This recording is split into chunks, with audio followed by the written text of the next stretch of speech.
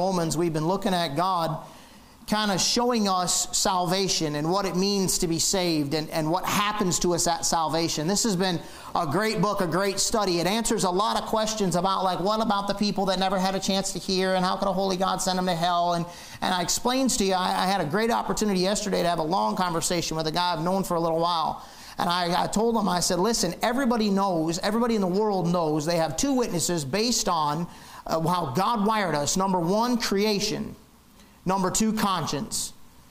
Tribes in Africa that know nothing of the Bible and know nothing of the law, know nothing of right and wrong, know this. They know it's wrong to take your neighbor's wife. They know it's wrong to kill. It's naturally in you, have an instinct in you that tells you right from wrong. It's called a conscience. And what you're watching go on in this world, and it's one of the signs that the Lord's getting close to coming, because as it was in the days of Noah, so shall it be in the days of the coming of the Son of Man. It's not just wars and rumors of wars and earthquakes in diverse places and all the rest of the weird weather patterns. That's all part of it. But the best indication of how close we're getting is the hearts of men and where they're at. The fact that people are so cotton-picking evil that they say it's right to do wrong and wrong to do right, that they say homosexuality is okay, and they say it's okay to chop your body up and mutilate it and shoot yourself full of hormones and stuff that make you crazy. That make you crazy. And that's all right. My daughter said one of the little chats, because they do homeschool, it's a public homeschool, and she said one of the little chat rooms, there's a girl on there, she was sending me screenshots of it. There's a girl on there just witnessing away and speaking up for Jesus Christ and talking about God and saying the reason that you're on all that medication is because you don't know Jesus, and if you knew Jesus you'd have some peace or something along those lines. And the teacher butt in and said, well, we don't push our opinions on other people.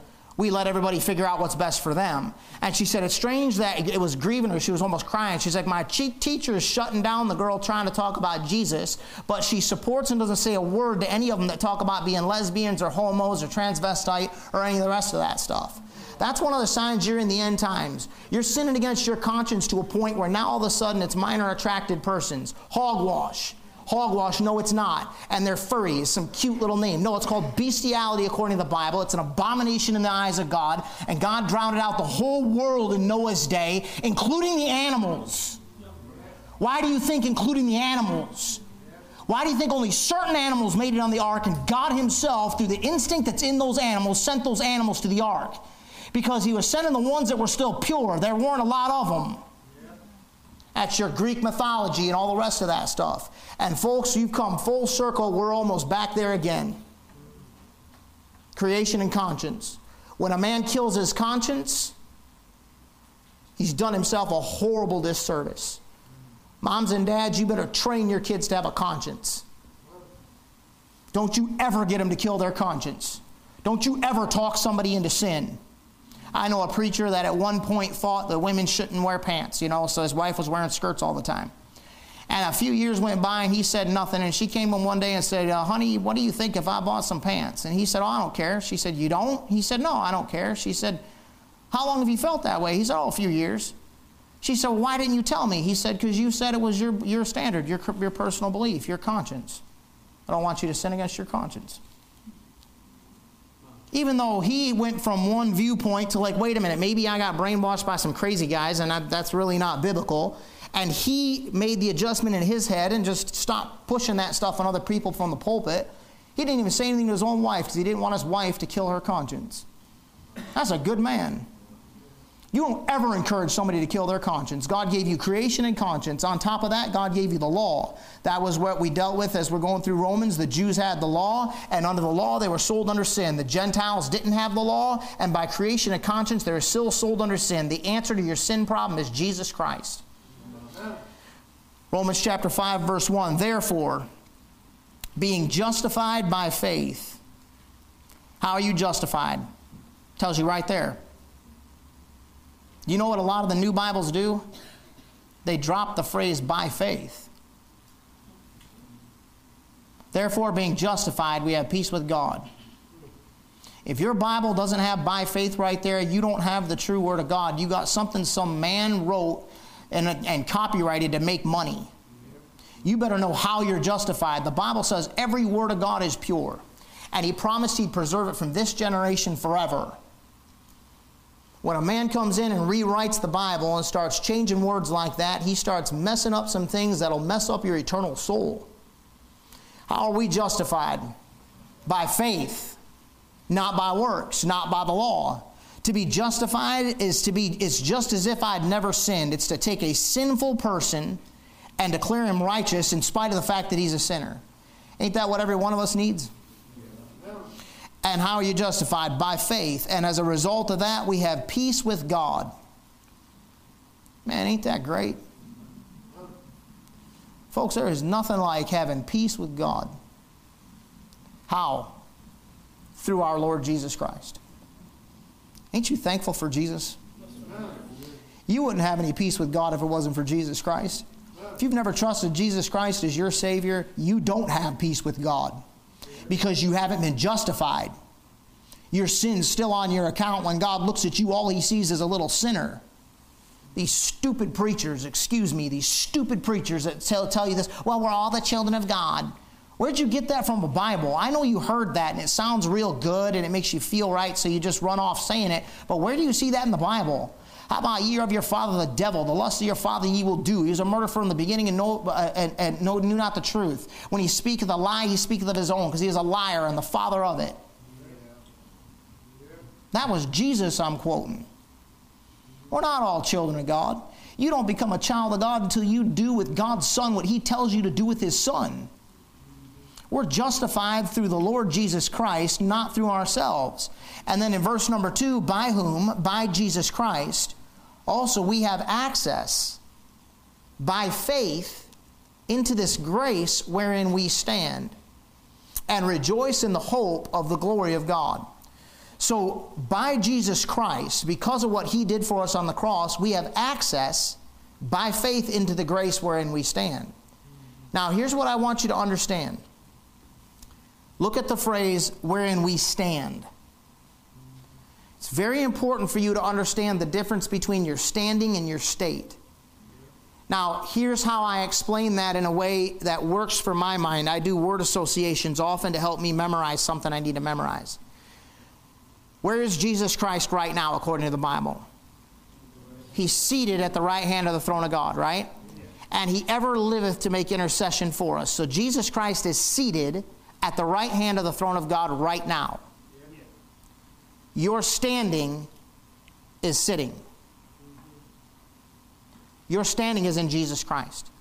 In other words, when God looks at you based on your standing, if you're saved, all He sees is Jesus Christ. He doesn't see your sin. I'm talking about for your eternal soul. I'm talking about based on whether or not God's going to let you in heaven or hell. Your standing is by grace, and it's in Jesus Christ. So your salvation is as secure as Jesus Christ is. I mean, He's the creator of heaven and earth. You understand that, right? He spoke the thing into existence. He came down here, became a man, lived the perfect life in your place, died on the cross of Calvary, descended into hell, came up out of hell. He walked out of hell eternal. He had the keys of death and hell, right? He walks out the gates of hell, turns around and locks them behind Him, and then goes back up to the third heaven. You're talking about power like you ain't never seen or known, like no nuclear bomb could ever even come close. You're talking about the power of the universe in the Lord Jesus Christ. You're as secure as He is. In other words, if you're born again, you're not going to hell. The closest thing you're ever going to see to hell is this life. And it can get pretty bad sometimes, but not as bad as hell. I mean, they say war is hell on earth. Well, it's not as bad as hell, but it's probably the closest people would get here. It's bad. Your standing is in Jesus Christ. Your state. What's your state? Anybody know where you live? What state do you live in? That's on this earth, right? There's a difference between your standing and your state. Your standing is in Jesus Christ, and it's by Him you have access by faith into this grace wherein we stand. But my state is different. You know, your state is constantly in a state of flux. One day you're walking with the Lord like you should, the next day you're not. So although He does not see your sin in regards to whether or not He's going to send you to hell, in regards to whether or not He's going to judge you and whoop the snot out of you in this life, in regards to whether or not He's going to bless you in this life, in regards to whether or not He's going to give you rewards at the judgment seat of Christ in the next, your state has everything to do with it. That's why when people say, all you people that believe in eternal security, I mean, I just don't know how you can believe somebody could be in the middle of smoking a crack pipe and die and go straight to heaven. Well, it's because you don't understand your Bible. That's fine. I get that it seems crazy to you. But my salvation I didn't get by my works. And my salvation I don't keep by my works. We're going to get into it on Sunday night. It's just kind of amazing to me looking over these next 3 chapters and Sunday morning where we're going to be in Sunday night. It's just the Lord lining the thing up, man. It's wild. But we'll look at it on Sunday night. There's some people that if they don't endure to the end, if their works don't match their faith, they go to hell. But it cannot, listen to me. I'm gonna hammer it on Sunday night. It can't be you. You are not going into the tribulation. Do you understand that? I don't care what YouTube videos you watch. I don't care what idiot is making, I don't care how much money the idiot has to make it look like a really good video. You're not going into the tribulation because you can't lose your salvation, and those people in the tribulation can. So this whole, post-tribulation rapture garbage, we're going to look at the post-tribulation rapture Sunday night. It is not you. I don't think we have one Jewish male virgin in the room. I'll show you. It's very clear who those people are. You got to just study your Bible. So your state is very different than your standing, and your state does matter as a Bible believer. We understand that we don't just go out and live like the devil and just feel like, oh, it's going to be great, we get away with it. You're not going to find me at the bar on Friday night. You can check every bar in this whole country. You're not going to find me by the grace of God at the bar on Friday night. You know why? Not because I'm afraid of losing my salvation. Is I'm afraid of my Heavenly Father kicking the snot out of me. That's why. Because I don't want to lose the things that I've wrought. If I've got anything, I don't want to lose what I've gotten. I try to keep my accounts short with the Lord. I try to have a daily and multiple times a day confession with Jesus Christ. I want to keep those accounts as short as I can. I do believe He's coming soon. I do believe in the imminent return of Jesus Christ. That means He might come back tonight, and I'm good with it if He does. And you know what, folks? For all we know, Israel's going to turn the Gaza Strip into powder. And anybody else, Hezbollah or any of the rest of them that try anything, they're going to smoke them. And then this one's going to blow over. And then all the politicians are going to get going, and the spirits that's moving and all the principalities and powers are going to keep moving. And everything demonic that's going on in this world, and it is going to keep going on. And your Heavenly Father is going to sit back in heaven, and He's going to push that string and pull that string and let that one go and move that one there and bump that one over here and that, then let those things do though, because He knows what He's doing. He's put it in His own power. And you might live another 20, 30, 40, 50 years, and then the trumpet sounds. You don't know. You don't know. You know how many people are freaking out about COVID? Because it was a worldwide phenomenon? And they're mobilizing the National Guard, and this is it, and the timing is right, and this is probably the rapture, and look at what's going to happen, and this is a great opportunity for the Antichrist to step up and solve all the problems of the world, and they were going on and on that COVID was it. Remember Y2K? Some of you still probably have canned goods in your basement. Listen, man, don't get caught up in it. Who cares? If you believe in the imminent return of Jesus Christ, then your state, you're going to live in this state, in this life, the way He wants you to live, and then you're ready to rock. Even so, come Lord Jesus. Let's go. And then if He waits, you weren't some fool running after the latest news headline and jumping on board with everybody's emotions and drama and getting all whacked out and getting stupid and losing your credibility with the people you're witnessing to by telling them this is it, and then it doesn't happen. Right. It's an imminent return of Jesus Christ. He can come back when He wants. So live every day in such a way that when you see Him, you're not embarrassed of your state. Right.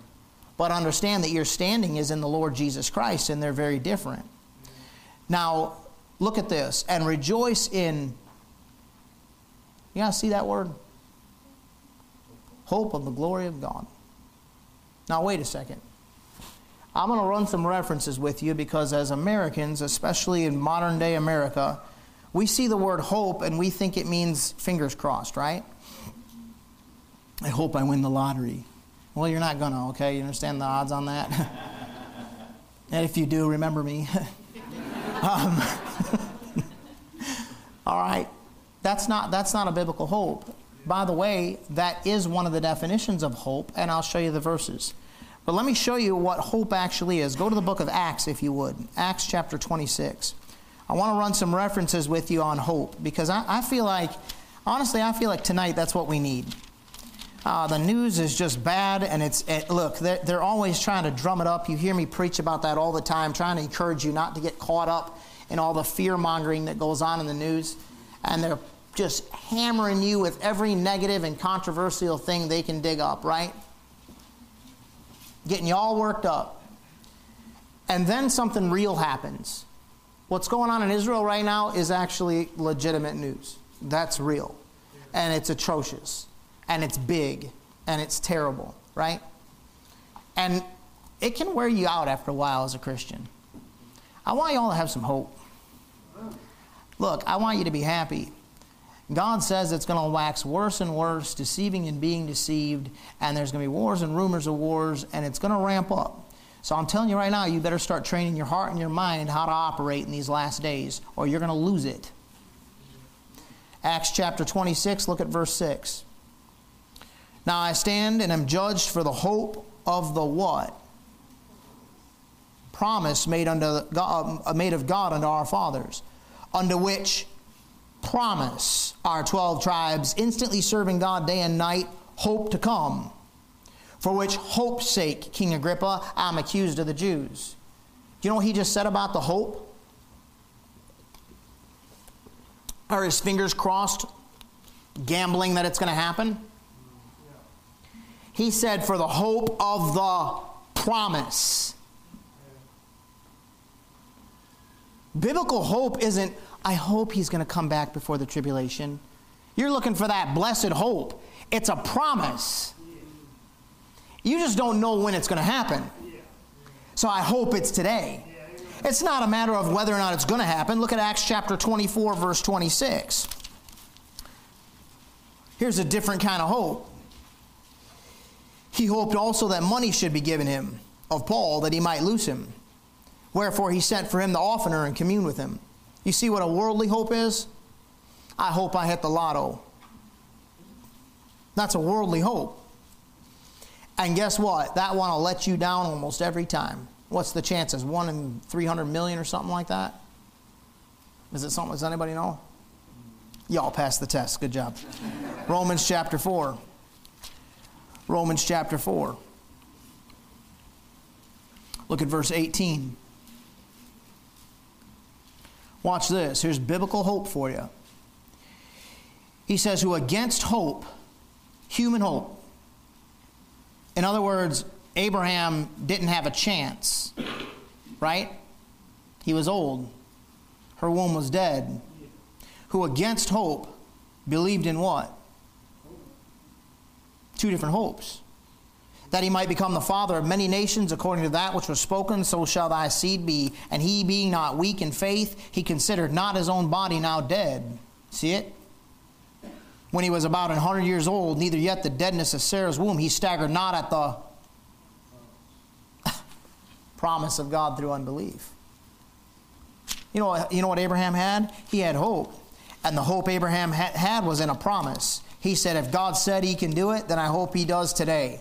Not, I hope he will. I hope he does now. He believed God was going to do it. Go to Romans chapter 15. Look at verse 4. Romans 15:4.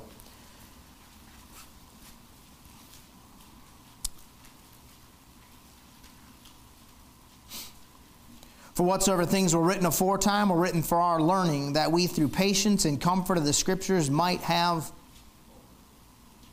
Okay, so what that means is, God wrote the Old Testament so you can go back there and study your Bible and see the problems, troubles, tribulations, and trials that God's people went through. And then when you run into your own, you can sit there and say, I know how God operates based on what the Bible says, so I hope the end of this is now.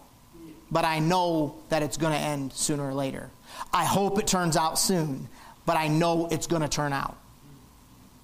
Do you understand biblical hope? Biblical hope isn't crossing your fingers, maybe we got it, maybe we don't. I can't stand it when people and Christians are wishy-washy and weak in their faith. Look at verse 13, Romans 15:13. Now the God of hope fill you with all joy and peace in believing, that you might abound in hope through the power of the Holy Ghost. You know what God wants to give you through the power of the Holy Ghost? He's a God of hope, and He wants to give you hope tonight. You got to understand that God's got some good things in store for you if you're saved. You got to understand that if you're going through troubles and trials we'll get to in just a second, God's going to bring some good stuff out of it. Don't quit on God in your problems. Don't quit on God because life has been hard. Don't quit on God because people have hurt you. Don't quit on God because He hasn't given you what you want yet. Just stay with the Lord and understand that God's going to work everything out in His time. It's a promise. And fill yourself with the hope that that's going to happen sooner rather than later. I mean, I hope the rapture comes soon. I've lived long enough. I'm sorry, you younger folks. I know you hate to hear this, but, you know, tough luck on you. I know you wanted to get married and have kids and all this other stuff, and life's all ahead of you and everything. I think it's all downhill from here. Do you understand what I'm talking about? I mean, I think it's all downhill from here. I set a PR this week on my deadlift, and I think I died. I think I'm dying. I'm not sure what's going to happen. But I don't know if I really hurt myself or not. You understand what I'm saying?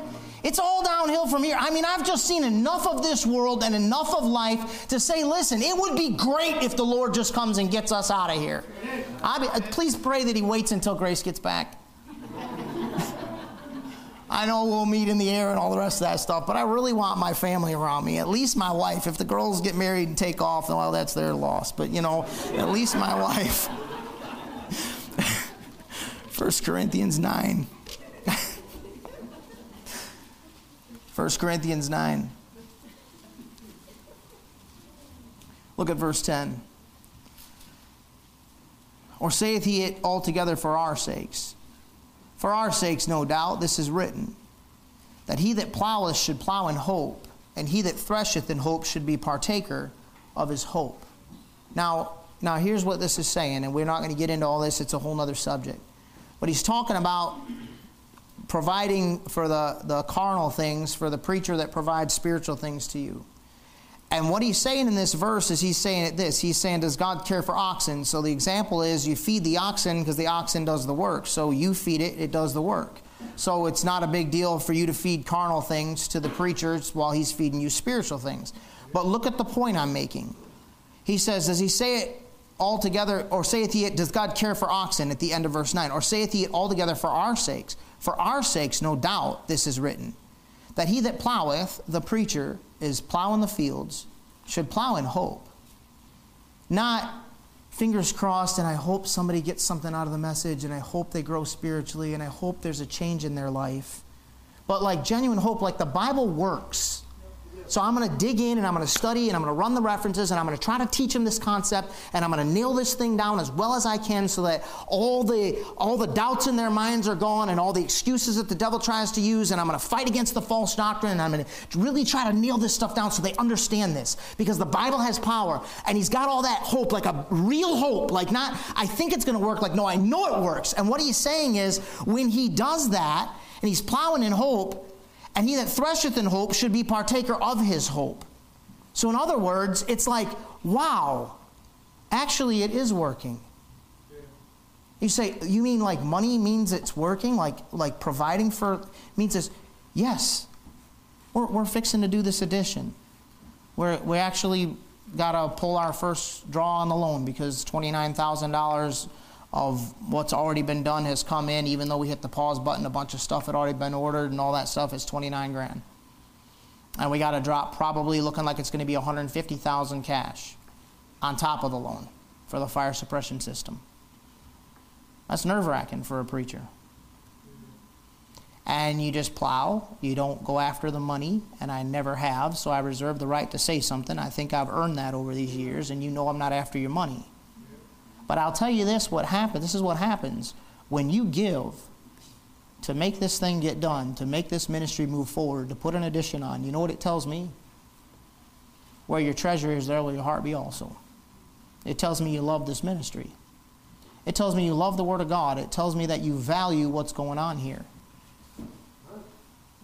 And it's like, wow, like my hope is I'm actually partaking of it. Like, what a blessing. You see how that works? It's a spiritual hope. And it's a spiritual hope proven in this lifetime. Look at Colossians chapter 1. And for any of you visitors, we never passed a plate one time in 16 years. We've never passed a plate, and I've never pushed people for money. And I think everybody knows that. It ain't about the money, it's about your soul.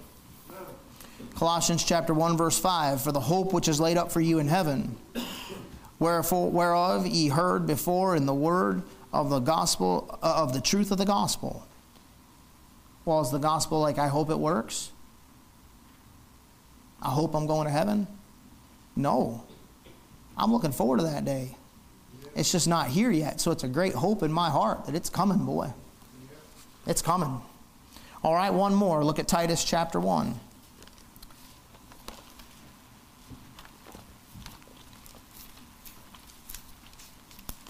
Titus chapter 1. Look at verse 2. He says, in hope of eternal life. That's not a fingers crossed. Which God that cannot lie promised. See it? You got to see what hope is in the Bible? You define hope the way modern day English defines it, and you don't have a prayer. Now I said one more, but I lied. Please go to Titus chapter 2. Look at verse 13. He says, looking for that blessed hope and the glorious appearing of the great God and our Savior, Jesus Christ. You know what you're supposed to be looking for? Somebody to bomb Israel. The whole world to turn against Israel. The Antichrist to set up his throne in Jerusalem and declare that he's God. No. You're supposed to be looking for Jesus Christ. That's your blessed hope. And I'll nail it down for you Sunday night. I'll nail it down for you. You're not going through the tribulation. They have a different plan of salvation, so how can you be there? If you're promised eternal life, but in the tribulation period you have to endure to the end, tell me where you went. You're not there. Biblical midgets that are telling you that you're going through the tribulation. You know, I don't care if they got, hundreds of thousands of YouTube viewers. They don't know what they're talking about. They can't rightly divide the word of truth. They don't understand their Bible. So I don't care what you see going on. God's getting you out first. Thank God for that. Back to Romans chapter 5. Now watch this. We rejoice in the hope of the glory of God. And not only so, he's talking about salvation, what you're standing in, the grace wherein you stand. But we glory in tribulations also. So now he's talking about your state. He said we don't just rejoice in the hope of the glory of God. We don't just rejoice in the fact that we're saved and that one day we're going to heaven, but also we glory when it gets on here. Why? Because we know some things. What do we know about tribulations? Knowing that tribulation worketh patience. Listen, I don't want to underestimate you. I think preachers underestimate the people they're preaching to when they try to tell them you got your best life now. That's awful. That's awful easy for you to say sitting in your multi-million-dollar mansion while people living in poverty are coming in and giving to your ministry. You jerk. Amen. Why don't you walk around with $100 bills and hand them out to everybody in your church that's under the poverty level? I underestimate you. I'm not going to underestimate you like that. No. Jesus said in the world you shall have tribulation. You still want to get saved? Yes, sir. He said, take up thy cross and follow me. Still want to get saved? You should, because if you don't, you're going to burn in hell for eternity. You're not that stupid, are you? I mean, that's stupid. That's absolutely stupid to say, no, I won't take a free gift of salvation. I want to burn in hell. I'm not being mean. If you're not saved, I'm not being mean. I'm just saying that's a stupid concept. Now, you'll remember me when you're standing at the great white throne judgment and God's going to flash this before you. Well, he offended me. He said I was stupid. God's like, he was right. You're stupid. Now go to hell. That's a stupid thing to walk away from a free gift. After God did what he did for his son, all he asks you to do is come bow your knee and admit you're a sinner and accept the free gift of salvation. I don't know. I just was afraid what the Lord might ask from me. I didn't want to give up, what, divorce? Drug addiction? Fornication? Adultery? And all the heartbreak and pain and psychological and emotional distress that comes with all of it. That's what you're giving up when you come to Jesus. And if you've already been through it all, just come to Jesus. He'll wash it away. That's a great thing about Him. But I can't imagine somebody not getting saved because they want to sin. You're an idiot. Sin, when it is finished, bringeth forth death. It's a cancer. You understand that? And He's offering you eternal life. What a great thing. And as a Christian, we can glory in the tribulations that come in the Christian life. Instead of walking around like, it's so hard serving the Lord. Yep, it can be. You got all the same problems everybody else does, and then at the same time, you got to crucify your flesh with the affections and lusts and put yourself down and say no to yourself so that you can please God with your life. It can be. But we're supposed to be glorying in tribulations because we know something about them. Tribulation worketh patience. I hate that word. You have never met a more impatient person than me. Okay? That's like, let's go. Let's go. Hurry up. Let's go. Let's take it slow. Come on, let's go. Let's go! Why? Because I'm waiting. Time is money. Let's go! You know what I've had to learn with time? And you know what does it for you? When you have some real, and I mean real problems. I'm talking about the kind of problems that suck the oxygen out of the room.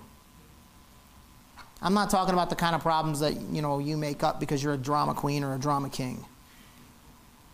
Because you're a stinking brat. Because you're a spoiled American. I'm talking about problems that suck the oxygen out of the room, where all of a sudden everything that matters to you doesn't matter anymore and life comes into real focus. And you feel like you could puke. And you don't have a desire for food like we'll see Sunday morning because you're so far down, you're not even hungry. I don't think I can eat. No, I can't either. And that's not just a one-day thing. It's a day after day after day. You're just like, you start realizing you need to eat because you're getting twitchy. Real problems. You know what they do for you? They teach you to wait, slow down. The Bible says, let patience have her perfect work, that ye may be perfect and entire, wanting nothing. You know it takes God time to work on you. God isn't in a rush. Brother Peacock said it the last time he was here or the time before that, and it just hit me all fresh and new. I don't know if I'd heard it before or not, but that was the time it burned into my soul. He said, you never one time find Jesus Christ running anywhere in the Bible. They're out in the middle of a storm about to die, and He comes walking on the water. God's not in a rush. So Christians, you get into tribulation, and you should glory in it, and you learn to be patient, because you know that tribulation is what works patience. And then patience does what? Patience gives you experience. I remember Brother Lent saying years ago, he said, you can't start off where Mama and Papa finished. This generation. Boy, if he could see the generation now, he'd... You know what? There is something to be said for that. This isn't a put down to younger people, okay? Unless you're the type of younger person that gets offended by this, then shut up, you brat kid. But if it doesn't offend you, then I can respect you and say it's not a put down to the younger generation, but there are some things in life you don't get until you just live long enough to get there. So let me say it like this so you understand the heart that it's coming from after I just offended you. I know I'm not 65. And I realize that at 65, I think if I'm walking with God and staying close to Him and staying humble and staying in that book and letting God work on me, that I should offer some things to everybody that I serve that I can't offer at 45. And I know for a fact that at 45, I offer some things. I just didn't understand some stuff at 25. I just hadn't lived long enough to have a fresh perspective. So there's a usefulness. There's always a usefulness there if you'll give yourself to God where you're at. But with time and experience, that usefulness should grow. That's the process of life. That's what makes serving the Lord fun and exciting. I know some people think they've already made it, like bride at every wedding and the corpse at every funeral. You're here to dazzle everybody with your amazingness. But that's just not reality. You understand what I'm saying? We're all a process in work, and you ought to be useful at the point you're at now, and if you keep going for the Lord, your usefulness will grow. And tribulation is what God allows to grow you into patience, and patience into experience, and then experience, what does experience produce? You see it? Now here's an application to that. I'm really almost done tonight, believe it or not. Here's an application to that. When I was younger, I used to freak out about the bills. Like bad. Like I'd get a second job, I'd be delivering, I'd come home from work and change into pizza delivery boy uniform with the hat on, the whole 9 yards, married man with kids, run back out the door to start delivering pizzas. And work till 11 o'clock at night. I was always stressed about, it didn't matter that I just paid the bills and we're good for a month. I was sitting down doing the math on next month's bills and what was coming in and what we had and how much, all the time. All the time. We couldn't go to the store and go grocery shopping without me freaking out over everything she was grabbing. It was terrible. We were broke. We were very broke. And you know what I learned after a while? My wife finally looked at me one time and she just said, Mike, God has always provided for us. When are you going to figure that out? And she walked out of the room. Now you're going to have to deal with this tonight and Sunday because she's not here, so I'm going to talk a lot about her because then she can't get mad at me. When she's here, I get in huge trouble. See what I'm saying? There's no couch for me this week. I got the bed. She hates it when I talk about her from the pulpit, but tough luck. I'm the man. Anyways.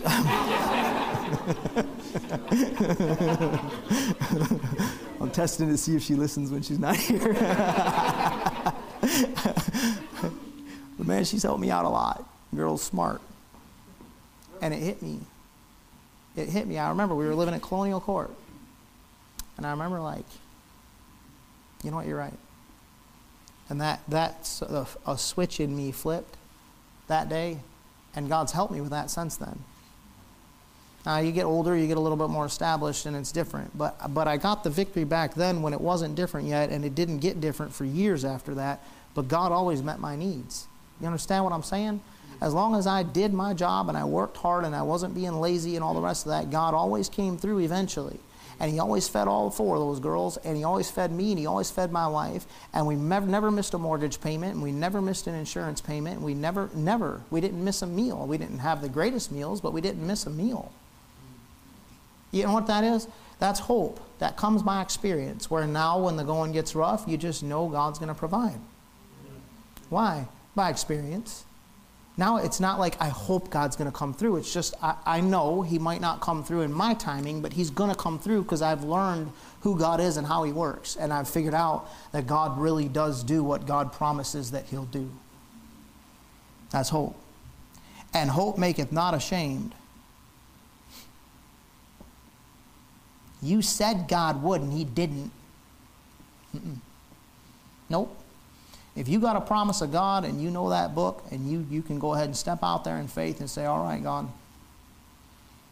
I told God, I said, I think it's time to do this addition thing, and I know it's going to stretch us a little bit, and you're going to have to show them, the church, you're going to have to show them.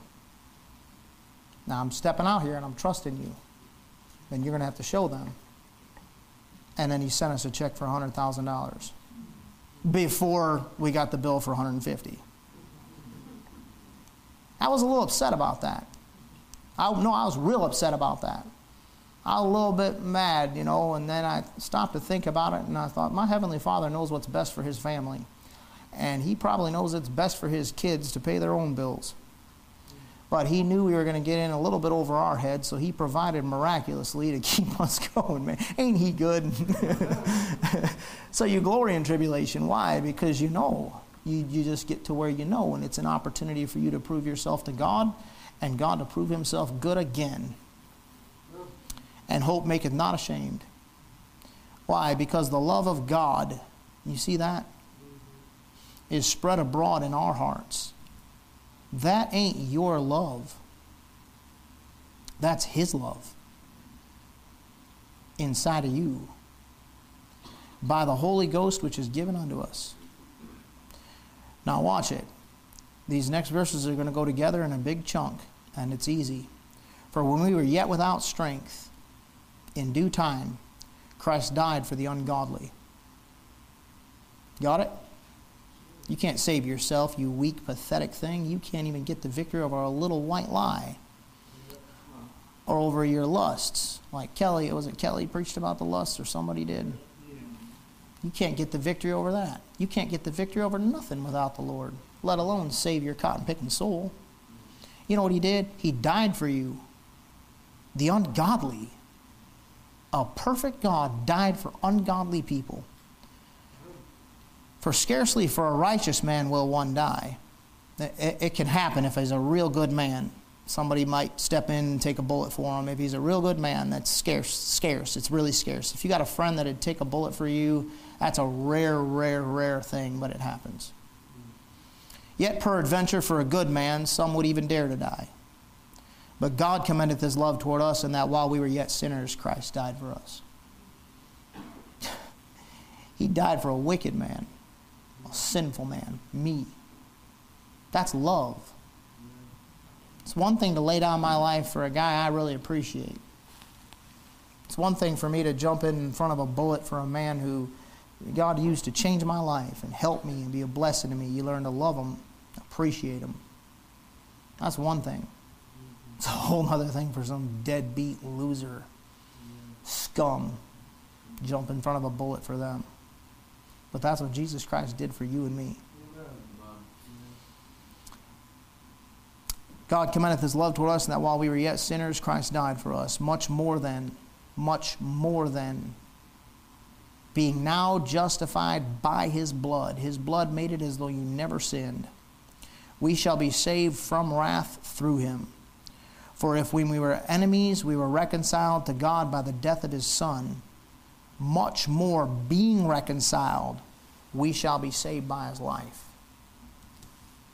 If God loved you that much when you were lost, how much do you think he loves you now that you've trusted his Son as your Savior? Man, God loves us. Now here it is, and we're done. By this shall all men know that ye are my disciples, if ye have love one toward another. First commandment, love the Lord thy God with all thy heart, with all thy soul, with all thy might, with all thy strength. Second's like unto it, love thy neighbor as thyself. Your love for each other protrudes from the love of God in you, and understanding the way he loved you in spite of you enables you to love other people in spite of them. And then lost people come in here, or visitors come in here in this tiny little church that don't look like much. And we ain't got a lot of power in the worldly sense. We don't have a lot of money. We don't have a lot of influence and fame. And they could walk in here, our folks, you know, our visitors, our neighborhood, our friends, our family, our community, the mission field God's put us in. And we can bring them in here, and they walk in and say, well, this ain't a very big church, and it ain't a very impressive church, but there's something real powerful about that church. By this shall all men know that ye are my disciples, if ye have love one toward another.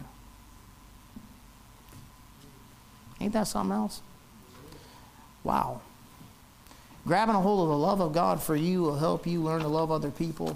And man, it brings glory and honor to the Lord Jesus Christ. All right, let's go ahead and stop there, and we'll be dismissed in a word of prayer.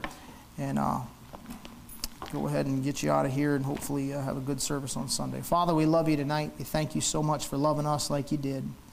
Help us to be patient when things get on.